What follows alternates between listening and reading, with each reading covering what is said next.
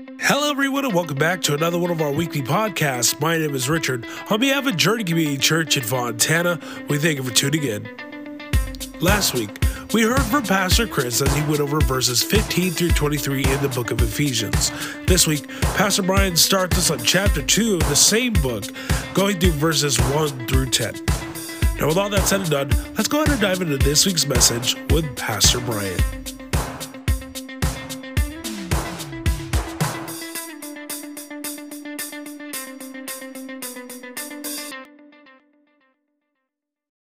Good morning, everyone. Good morning.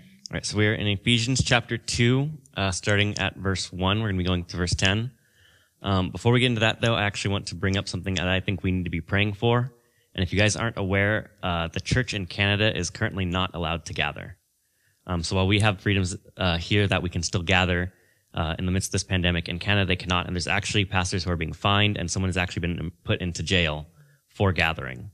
And so they went to his church, and after he preached, they jailed him. I believe he's been in jail now for 2 weeks, simply for preaching a sermon.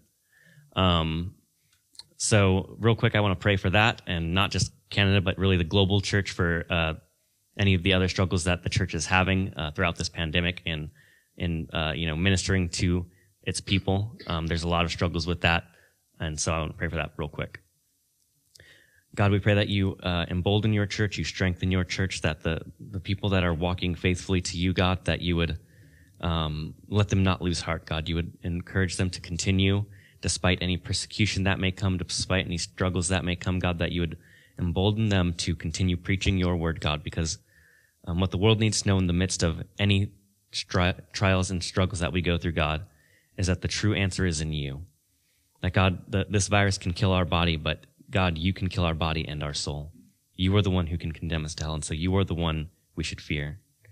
And so, God, I pray we can deliver that message not just to the current church body, God, but that we can deliver that message to the world, that they would know you are the one who has come to save them. We thank you in your name. Amen. So let's go ahead, and I'm going to just start by reading through the passage. And so we are in Ephesians chapter 2, starting at verse 1. It says, "And you were dead in your trespasses and sins, in which you formerly walked according to the course of this world, according to the prince of the power of the air, of the spirit that is now working in the sons of disobedience. Among them we too all formerly lived in the lusts of our flesh, indulging the desires of the flesh and of the mind, and were by nature children of wrath, even as the rest. But God, being rich in mercy, because of his great love for which he loved us, even when we were dead in our transgressions, made us alive together with Christ. By grace you have been saved, and raised us up with him, and seated us with him in the heavenly places in Christ Jesus, so that in the ages to come he might show the surpassing riches of his grace and kindness towards us in Christ Jesus. For by grace you have been saved through faith, and that not of yourselves, it is a gift of God, not as the result of works, so that no one may boast. For we are his workmanship, created in Christ Jesus for good works, which God prepared beforehand so that we would walk in them." And so what we see in this is kind of a reiteration of what we already saw in chapter 1. And in chapter 1, we saw salvation is from God alone. The Father calls, the Son redeems, and the Holy Spirit seals. And so it was kind of a perspective of our salvation from God and from knowing God. And so what Paul is now doing is he's showing us the perspective of salvation from ourselves. So we're looking at human anthropology. Why is it that we needed God to do what he did? Where were we at, and what has God done to bring us out of that? And so he's going over kind of a similar topic. We're still talking about the grace of God. We're still talking about God saving us. But what he's going to show us is that he saved us from what we once were. He has now brought us to where we are, and he's doing this for a purpose. It is not just so God can save us and then just leave us and wait till we die to go to heaven. But God actually has a purpose in saving us here on this earth to act according to his will. And so we're going to look at a different perspective of the same topic of our salvation. And we're going to look at why it is that we as human beings needed Jesus to do what he did. Why it is that we needed God to do what he did to redeem us. And it's because of where we once were. It's because of our nature that God had to do what he did. And so we read again starting at verse 1. It says, "And you were dead in your trespasses and sins, in which you formerly walked according to the course of this world, according to the prince of the power of the air, of the spirit that is now working in the sons of disobedience, Among them we too all formerly lived in the lusts of our flesh, indulging the desires of the flesh and of the mind, and were by nature children of wrath, even as the rest. We really need to understand this about ourselves. We were children of wrath. We were dead in our transgressions. And when it says dead there, it means dead. A lot of people look at this and they say, well, we were mostly dead, but we still had some ability to respond. But that's not what Scripture tells us. Over and over again, it tells us you were dead in your trespasses and sins. And dead people don't respond to life. Dead people are dead. And so we have to ask ourselves, what is it that made us dead? What state were we in? What brought us to that place? And so what we need to do is we need to look back at Adam and Eve. Why are we born dead in our spirit? Well, it's because we have a federal headship in Adam. When Adam sinned, we all sinned. When Adam fell, we all fell. And so that there is no one that is innocent because we are born of Adam. And in Romans 5:13 through 14, it says, "For until the law, sin was in the world, but sin is not imputed when there is no law. Nevertheless, death reigned from Adam until Moses, even over those who had not sinned in the likeness of the offense of Adam, who is a type of him who was to come." And so because Adam sinned, we are all in sin.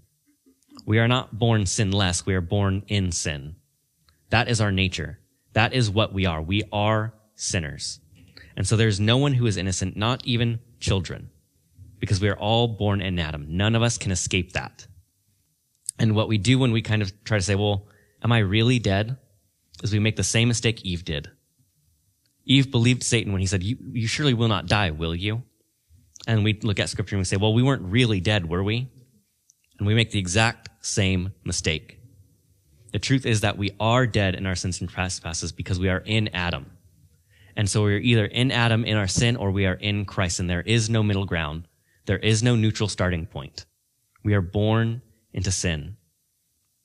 Matthew 12:35 says, "The good man brings out of his good treasure what is good, and the evil man brings out of his evil treasure that which is evil." You and I, when before Christ, what we were was evil. And I think even as Christians, a lot of us don't think that way. We don't think of ourselves as having been evil. But what we need to understand when we look at good and evil is, what do we define as good and evil? Are we coming up with the definitions ourselves, or are we relying on Scripture to define it for us? And so what we look at, what is good in Scripture, is what is glorifying to God. And that which is evil is that does not glorify God. And so you and I can go out into this world and we can be philanthropists, we can be doing all the things that we read in Scripture, of the deeds that God has told us to do. But if we're not doing them for the glory of God, we are doing it for an evil and wicked purpose. This is why Scripture tells us that all of our deeds are as filthy rags before God, because they're all tainted by our sin. We don't live our lives outside of Christ for the glory of God. And so we can do good things. We can care for the homeless. We can care for the widow, for the orphan. We can do so much good things in this world according to man's standard. But those things are still evil in the sight of God because we're not doing it for His glory. And that is what is good and evil. Good is what glorifies God, and evil is that does not glorify God. And that is the standard we must understand. And when you think of it that way, that's when you can really understand that, I was really dead in my sins and trespasses because I was not honoring God. I was honoring myself, or I was honoring other men. We were not honoring God. But the world wants you to think that people are generally good. The world wants to convince you that you're a good person, and really no one's truly evil. No one's born evil. It's really just the circumstances that led them to do the bad things. And so everyone can be fixed by simply reaching out to them and really kind of getting them out of their circumstances. And so you see this in pop culture and movies and things like that, where the bad guys are always relatable now. No one's evil for the sake of evil. Everyone who is evil is going to be able to be turned around, and in a lot of the films you see that the bad guy is the person you can relate to, and maybe at the end they join the good side, and there's really no one evil in the story. That's man's view of man. No one's truly evil. We're all good at heart. We just simply need to fix the circumstances of the world, and everything will be perfect. But that's not what Scripture tells us. And what we do when we think like this as Christians is we begin to doubt things that we read in Scripture. Because if we have a human understanding of our abilities, if we have a human understanding of our will, what we'll do is we'll read things that is in Scripture and we'll agree with the world on those passages. And so some of the most difficult passages to read are in the Old Testament, where God has commanded Israel or other peoples to do certain things. And so what I've seen a lot is atheists will point out to Christians, they'll say, well, in the Old Testament, God told Israel to destroy all the people of that land.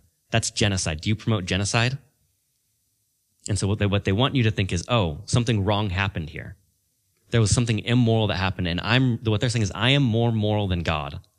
God was immoral for doing that action, and you're immoral if you agree with God. But what they don't realize, what they're missing in this, is the state of man. They don't have a biblical understanding of the state of man.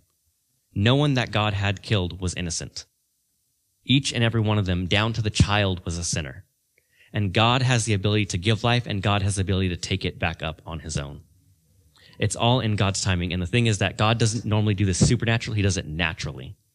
And so when we read the Old Testament, we see that when armies came to destroy Israel, God said, I sent those armies to destroy you.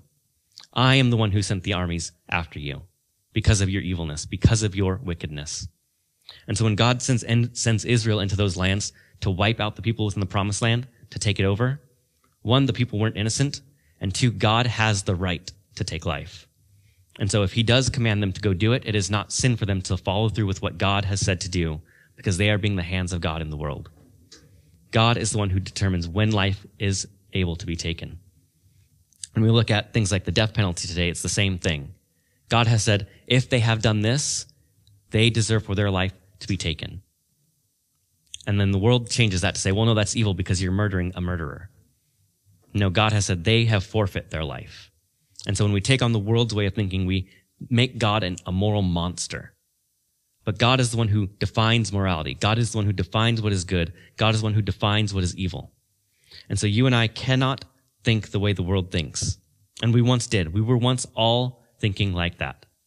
And maybe some of us even still think that way now and need to repent of that. Because this is the reason we need Christ. Because of where we were. If we continue to think that we are good within ourselves, what we're saying is, I could have done it on my own. We're negating what God has done because we're saying, I am good and I don't need God to save me. And that is not the case. We needed God to do what he did. And so God is just in punishing people who are sinners.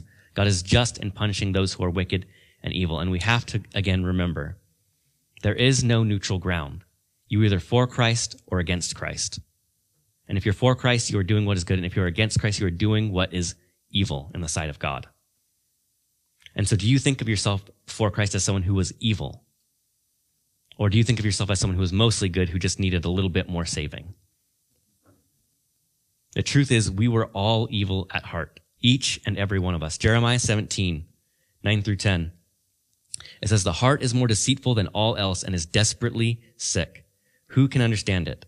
I, the Lord, search the heart. I test the mind, even to give to each man according to his ways, according to the result of his deeds.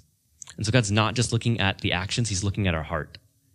He sees our hearts and he says, those hearts are wicked. And then we turn around and say, well, no, not really. I'm doing good things, aren't I? And so we try to negate what God has told us is true of ourselves. And that is what the world does. The world wants to negate what God has told us is true of our nature. And we cannot think that way. And so Paul is clear here in verse 2. He says, in which you formerly walked according to the course of this world, according to the prince of the power of the air, of the spirit that is now working in the sons of disobedience. You all walked in this way. Not one of us was born in Christ. We were born in sin and we came to Christ. And so we all once walked in this way. We all once sinned the way the world sinned. We all once thought the way the world thought. We all once held to the prince of the power of the air by his influence and lived according to that. In Scripture, these ideologies and the ways of thinking of the world is called fortresses. They're mighty fortresses that we're battling against. 2 Corinthians 10, verse 3 through 5 says this, for though we walk in the flesh, we do not war according to the flesh. For the weapons of our warfare are not of the flesh, but divinely powerful for the destruction of fortresses. We are destroying speculations and every lofty thing raised up against the knowledge of God.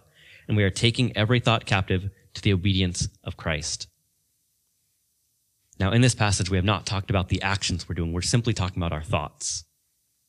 We're warring against the fortresses of the way the world has taught us to think and making every thought captive to Christ. Why? Because we are sinners to the core of ourselves. We are sinners to the heart. We are sinners of the mind. This is why when Christ came, he told them that even thinking lustfully is the sin of adultery, because we are sinners even to the heart. The world doesn't want you to think this way, but that is the truth. That is what Scripture reveals to us. And so we once lived according to the prince of the power of the air. The same way Satan deceived Eve is the way he deceives us now. You surely aren't dead, are you? You are surely worthy of being like God, aren't you? That is what the devil wants you to think, because he wants to pull you away from the grace of God. He wants you to think the way he thinks. He wants you to think the way the world thinks. Satan is the one who thought himself worthy of being like God and so rebelled against God. And so now he's telling you, you are worthy of being like God. Rebel against him. You don't need to follow him. That is the way the world thinks. The world wants to be their own God. The world wants to be their own savior. But we are not our own savior. We are not our own God. We are followers of Jesus Christ. And so we were once this way. We were once sons of disobedience, those who follow after the ways of Satan. I do want to make one distinction here, though. Scriptures never tell us that we are slave to Satan. They call us sons of Satan. Jesus called the Pharisees the sons of Satan, not the sons of Abraham. But it never says we are slave to Satan. And what I've seen a lot of Christians do when they do bad things, oh, is that devil? He's the one that did it. No, you are the one that did it. You are the one who is slave to sin, not to Satan. And so we can't pass off the blame of our sin to Satan, even if he is there influencing the world, even if he is there to whisper into us the philosophies of this age. Ultimately, you are still the one responsible for your sin, because you are not slave to him. You are simply obedient to him of your own will. And so we all once walked in this way. Verse 3, among them we too all formerly lived in the lusts of our flesh, indulging the desires of our flesh and of the mind, and were by nature children of wrath, even as the rest. None of us can escape this. All of us were deeply wicked. All of us were deeply evil in all of our ways, in our actions, in our deeds, in the thoughts of our mind, in pursuing the things we sought to pursue. All of it was wicked. Not one thought you had was good outside of Christ. Not one deed you did was worthy of God. So we needed Christ to come in to save us. There's a reformer named John Bradford, and it said that he saw some prisoners being led to execution. And when he saw this, he said to himself, there, but for the grace of God, go I. And the sentiment of that is that if it weren't for God, we would all deserve death. None of us could escape it. And so that is where we were. Deep in sin, buried in the evil thoughts of our hearts and mind, far from God, pursuing after our own lusts, pursuing after our own flesh. Even our minds were not safe from this. We were corrupt down to the very heart, so that every fiber of your being lived not for God but for yourself, lived not for the glory of God but for yourself. And so we needed Christ to come in. We needed the mercy of God. We needed Father and Son and Holy Spirit to work together in unison to bring about our salvation, because there is by no other name that we can be saved but him. It was necessary for him to save us. And so we were once there, but we are now somewhere new. Verse 4, but God, being rich in his mercy, because of his great love with which he loved us, even when we were dead in our transgressions, made us alive together with Christ. By grace you have been saved. We all once were those children of wrath, and we don't become children of Christ on our own. He does it for us. Why? Because he is rich in mercy and he is rich in love. Have you ever thought that God has mercy not just on believers, but on unbelievers as well? Have you ever thought that God had mercy on you before you were in Christ? Because you were deserving of death from the beginning. You were deserving of the punishment from the very first time. Yet God had mercy on you, enduring your sin for the sake of the cross, enduring your unrighteousness for the sake of his glory.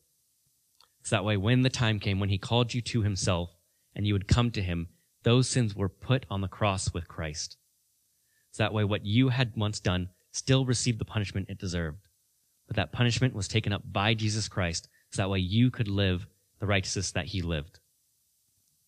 1 John 4, verse 9 through 10 says this, by this the love of God was manifested in us, that God has sent his only begotten Son into the world so that we might live through him.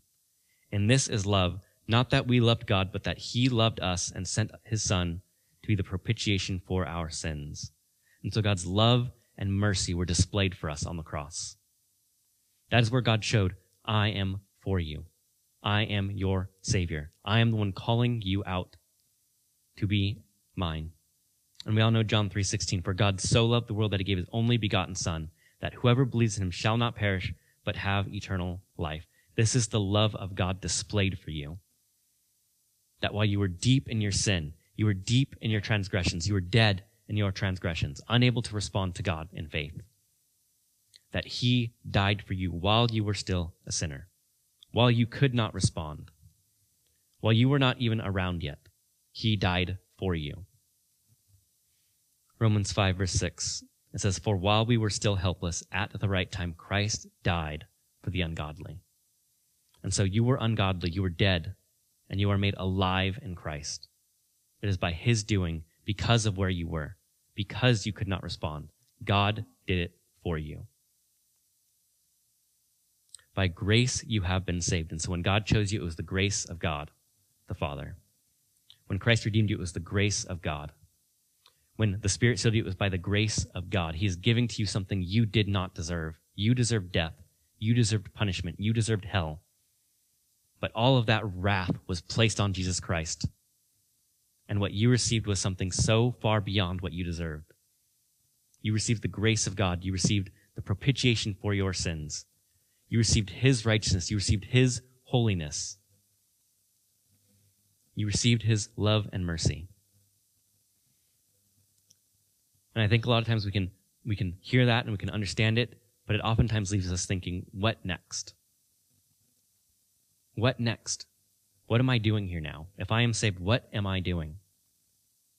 And so Paul continues in verse 6. He says, and he raised us up with him and seated us with him in the heavenly places in Christ Jesus, so that in the ages to come he might show us the surpassing riches of his grace and kindness toward us in Jesus Christ. And so he raised us up. Again, this is referring to when Christ died, we died. When Christ rose, we rose. When Christ ascended, we ascended. Because he did it, we did it. And so since Christ was obedient to the Father, we now have the ability through the Holy Spirit to be obedient to God the Father. God did this for us. And he gives us this new life, but he doesn't just give us life. He gives us the ability to be partakers of his glory.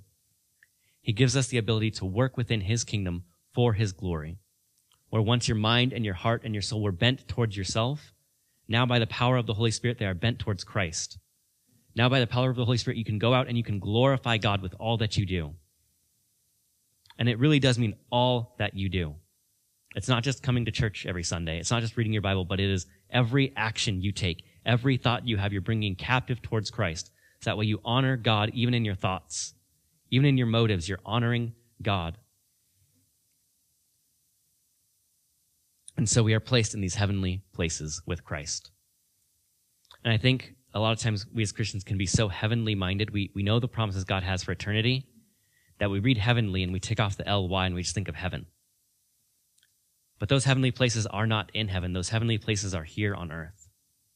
And we know this because Paul uses this phrase multiple times in Ephesians. And one of those times is in Ephesians chapter 6. And he's talking about the armor of God. So Ephesians chapter 6, verse 11 through 12. He says, put on the full armor of God so that you will be able to stand firm against the schemes of the devil. For our struggle is not against flesh and blood, but against the rulers, against the powers, against the world forces of this darkness, against the spiritual forces of wickedness in the heavenly places. And so it is in these very heavenly places that we are warring against Satan. We are warring against the ideologies and the thoughts of this world. And so what God is doing with us is he's bringing us into his kingdom and he's seating us with Christ and he's saying, I'm going to give you a foreshadowing of heaven. I'm going to give you an example of my grace. I'm going to give you an example of the glory that is to come. So that way, as you go into this world, you can wage through the war. You can endure the trials. You can endure the work that I have planned for you because you are seated in these heavenly places where you can see the glory of God here before you go into eternity. And so what we must recognize is that God has promises not just for heaven for us, but he has promises for us here on this earth. The passage we open up with is the Great Commission. Christ has authority in heaven and on earth, not just in heaven. So we have a role to play here on this earth. That's why we are seated with Christ in these heavenly places. And it tells us that we are going into these ages to come. And so one of those ages is going to be eternity. There are ages in eternity after the return of Christ. But some of those ages are before Christ's return. We're in one of those ages now. And we're called to be obedient to Christ here in this age, seated in those heavenly places, because we have the grace of God carrying us through it. And I want to read to you guys a passage out of Isaiah 65, because I think a lot of times Christians have a very pessimistic view of the kingdom of God.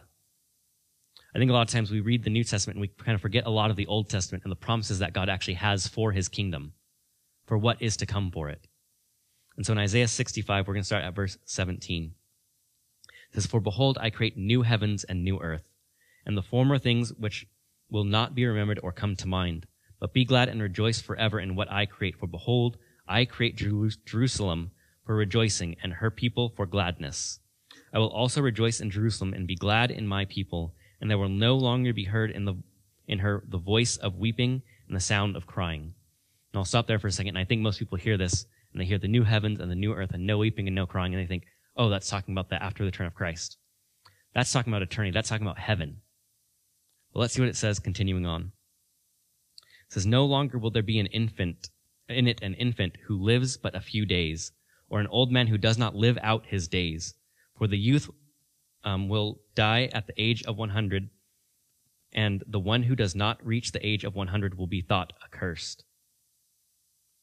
So there's still death here. This cannot be heaven, because there is death. This cannot be heaven because people are still dying. But look how glorious this is.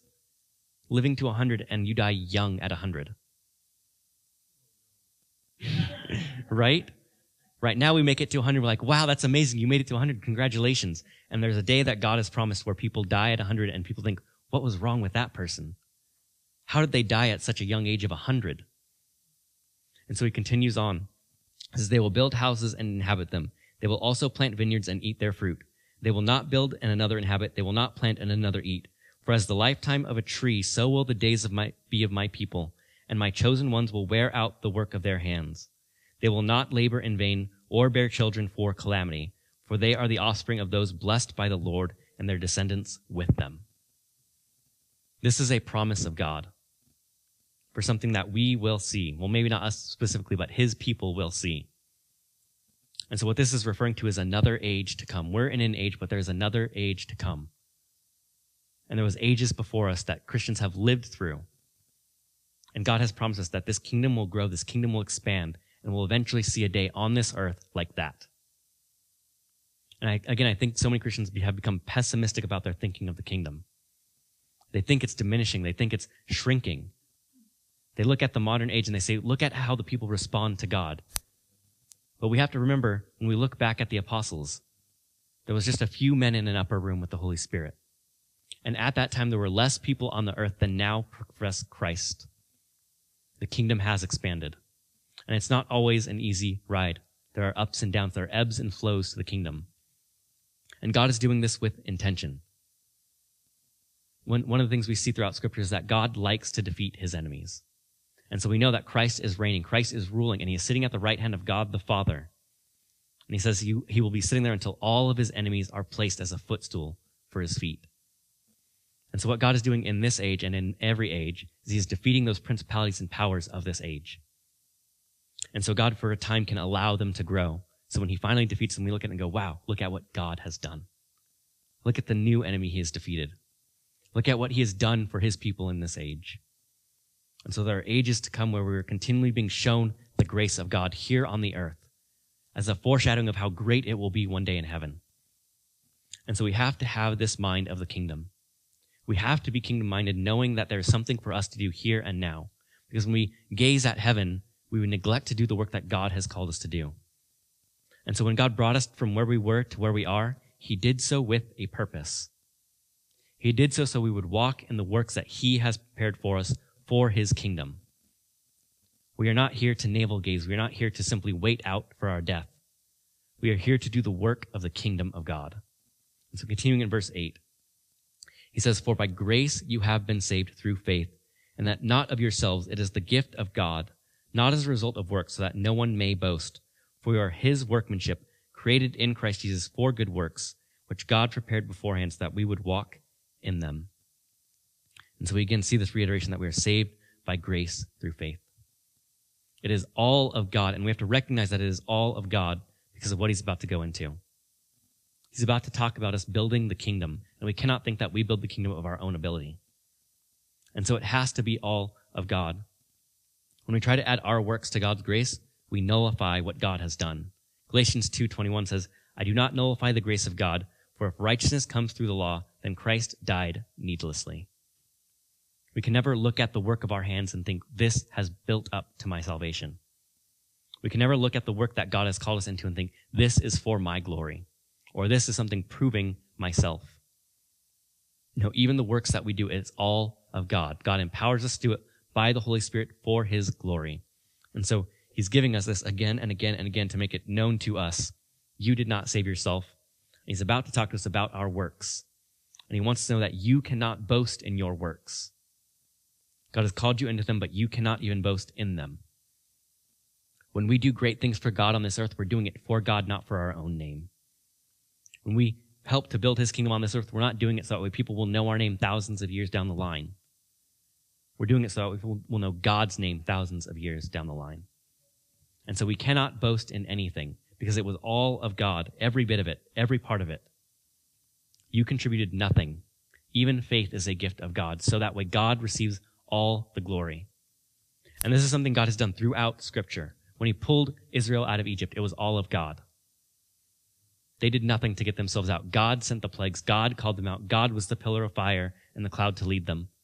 God is the one who drowned the Pharaoh and his armies in the seas. God did it. And they knew that God did it.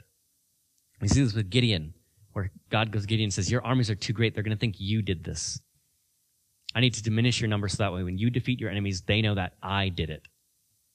And so God diminishes them to 300 and sends them out. So that way the enemies and the people of God know that God did it. And he did this with Christ, sending Christ to die on the cross for us. We had no involvement in that. We had no say in it. God did it for us. This is why by grace you have been saved through faith, because God is the one who did it. And he did it so that way you could walk in obedience. Once again, when Christ died, you died. When Christ rose, you rose. When Christ ascended, you ascended. And because Christ was obedient, you can be obedient by the power of the Holy Spirit. This is why Jesus Christ said, I am sending to you a helper, a helpmate, someone to be with you to the end of the age, to help you with this. This is why in the Great Commission he can say, go therefore and preach. Because God is the one who does it. God is the one who empowers you and enables you to walk in the things he has prepared you for. And so in verse 10 he goes, he says, For we are his workmanship, created in Christ Jesus for good works, which God prepared beforehand so that we would walk in them. This is the purpose of you being saved on this earth. We have to ask ourselves, if the whole purpose is heaven, why couldn't God save me and then just send me straight to heaven? Because God has works prepared for you. And we need to think about this correctly as well. You see, God didn't create the times we're in for us. God created us for the time that we are in. And so when we as Christians, we can look at that passage in Isaiah about the future and think, why couldn't God have made me then? That sounds so much easier. That sounds so much more pleasant. Or we can look at the past and think, we can romanticize things of the past and say, why couldn't I be born then? Wouldn't it have been so much better to be born at that time? And what God is saying, no, I have created these works. I have prepared them beforehand. And I have placed you in this time to walk in those good works. God has created you for this time to do as he has called you to do. Acts 17, 26 through 28 says, And he made from one man every nation of mankind to live on the face of the earth, having determined their appointed times and the boundaries of their habitation, that they would seek God, perhaps they might grope for him and find him, though he is not far from each of us. For in him we live and move and exist, as even some of your own poets have said, for we also are his children. So God has placed you here for a purpose. You weren't born here by accident. You weren't born into your family by accident. You weren't born into this time period by accident. All of it was with intent, so that God could call you in this time to be obedient to him in this time, to build his kingdom in this time. And so he's prepared these works for you that you would walk in them. And again, being humans, we oftentimes just think so shallowly about the perspective of eternity. We think of it in terms of just what we see around us. We don't see the big picture oftentimes. And so many people can say, well, what's the point? What's the use? Isn't the world turning away from God? Isn't the world coming to an end? Why should I strive to be obedient to God? Isn't it all in vain? But Scripture assures us our work is not in vain in the Lord. 1 Corinthians 15:58 says, "Therefore, my beloved brethren, be steadfast, immovable, always abounding in the work of the Lord, knowing that your toil is not in vain in the Lord." If you want to see someone who seemed like they worked in vain, look at Jeremiah. God sent him out and said, no one's going to listen to you, but go preach anyways. No one's going to pay attention to any of the words you say. Go say them. And so we could say, what, isn't that in vain? Why did God send him out if no one was going to respond? But it's because he was building his kingdom. He was preparing for it with Jeremiah. And so we have the book of Jeremiah to see what God was doing then, and we can know what God is continuing to do in the future. And so the same is true for you. The kingdom of God came with Christ. He brought it when he came. And so we are part of his kingdom, and we do not labor in vain. Everything we do for God is something that is steadfast. It is immovable. And I think, again, a lot of times we kind of want this, the kingdom to kind of fall from the sky. We just want it to be here. We want it to all be suddenly. We want it all to be shown to us. We want an instant gratification of the kingdom. But Scripture never defines the kingdom as something that comes in suddenly. It never defines the kingdom as something that we just see appear in all of its glory immediately. And this is actually what we see of the parables of the kingdom in Matthew chapter 13. Starting at verse 31. It says, "He presented another parable to them, saying, the kingdom of heaven is like a mustard seed, which a man took and sowed in his field. And this is smaller than all other seeds, but when it is full grown, it is larger than the garden plants and becomes a tree, so that the birds of the air come and nest in its branches." The kingdom of God is like that mustard seed, one of the smallest of the seeds planted in the ground that slowly becomes this massive plant. And you don't plant it and come in the next day and it's this massive tree. It takes time. It grows slowly. And you might have to prune and work with it to get it to grow larger. He continues, he says, "He spoke another parable to them. The kingdom of heaven is like leaven, which his woman took and hid in 3 pecks in flour until it was all leavened." You don't put leaven in a bread and it just poofs up into a big ball instantly. It takes time. The leaven grows through the lump, and this is the kingdom of God. The kingdom of God is in this world. We are part of that kingdom, but the kingdom grows slowly. And so we can know that God has great plans for it because he has told us the final glories of the kingdom before he hands it over to the Father. He says, at that end, it will look like this. I have made these promises of the kingdom, and it will come to pass. And so we have to have this long-term view of the kingdom. Really, when we look at it, we are still in the baby stages of the kingdom of God. It's been 2,000 years, and it's still early on because we are nowhere near the images that the Bible gives us of the fullness of the kingdom. And so we have to trust in that. We have to know God is not leaving us to work in vain. We have to know God has promised us the kingdom, that it is here, that it is growing, it is expanding. And what he's doing in that is he's showing us the heavenly places. He's showing us the glory that is to come. And so we patiently work as God has called us, knowing that the work we do is not in vain. Hebrews 12:28-29 says, "Therefore, since we receive a kingdom which cannot be shaken, let us show gratitude by which we may offer to God an acceptable sacrifice with reverence and awe, for our God is a consuming fire." And what that's saying is that this kingdom cannot be shaken. It is here and it grows and it will not diminish. When you do work for the kingdom, that work remains. And God is a consuming fire burning away all the impurities.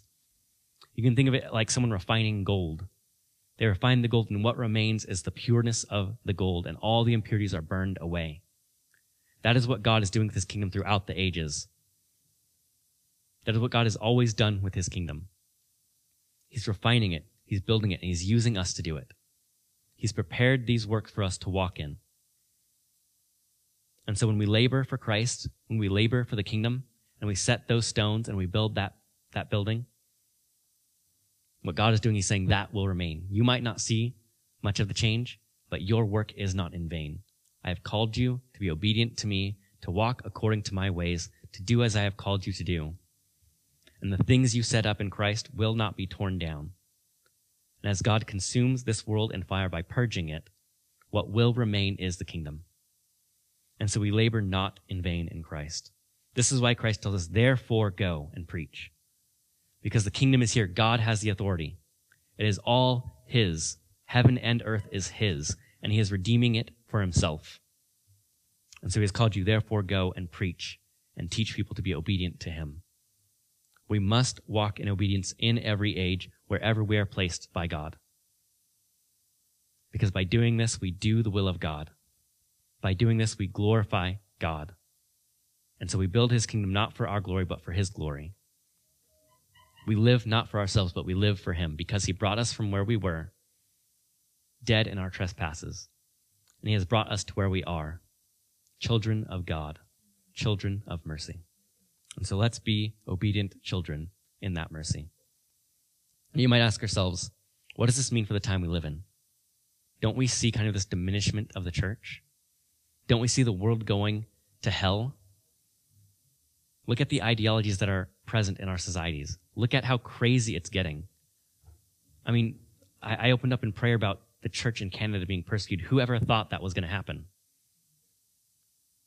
And so how do we think of that in light of what we've just read? Well, once again, it's like Gideon. God is allowing the principalities to grow and seem like they're in charge. But what he wants to do is he wants to defeat it, and he wants us to know that he did it. And so there can be ages that God reduces the church for the sake of his glory, and other ages where God expands the church for the sake of his glory. And so we are simply in an age where there's diminishment, not because overall there will be diminishment, because God is going to do a mighty work in this world. And he is going to deliver his people even from this age. And so we walk in obedience. And we do that by loving our families, teaching them of God, being active in our societies. We cannot be ashamed. We cannot be afraid. Even if persecution comes, we must walk in obedience, teaching obedience to Christ, to people of all the nations of the earth. Let's pray. God, we thank you for all that you have done for us. When we think of ourselves, God, we are so sinful in nature, so much so that we cannot even recognize our own sinfulness. We have convinced ourselves of the lies of this world, God, that that we can save ourselves, and we know that is not true in you, God. You have revealed the truth that we need you. We need your salvation.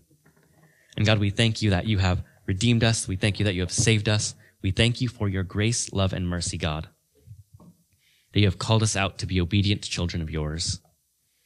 And so, God, in this, we want to be the people that walk in the works you have prepared for us. We want to be the ones that the world looks to and says, who is their God? How wonderful he is. And God, that requires boldness. God, that requires courage. That requires strength. But we can only get those things from you. We cannot build them up within ourselves. Because when we do, we try to build up our own glory. And so God, I pray you embolden us by the power of your Spirit. You strengthen us by the power of your Spirit. You prepare us for every good work that you have for us. So that way, in this time, in this place, we would glorify and honor your name. So that way, all the world would know who you are, God. That way, all the world would turn to you and proclaim your righteousness. We thank you in your name. Amen.